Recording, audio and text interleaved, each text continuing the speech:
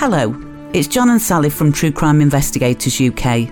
Our next 3-part series is the Pottery Cottage murders. It's a story of an escaped prisoner who goes to extreme lengths to secure his freedom. He's violent, he's dangerous, and he takes the family of Pottery Cottage hostage, a 3-day frightening and harrowing ordeal. But he makes a run for it as the police close in, taking with him one of the family, his insurance policy, his means of a safe route to liberty. But the police are determined his reign of terror should cease. We interviewed police officers and witnesses involved in this case, which took place back in January of 1977, and we also discussed the police strategy. We've been working and researching the Pottery Cottage murders for months. This tragic case is brought to you with understanding and compassion for the family whose lives were destroyed by the actions of such a violent individual.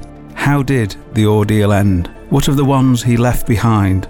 How does the aftermath of such a traumatic episode affect people even now, 45 years later?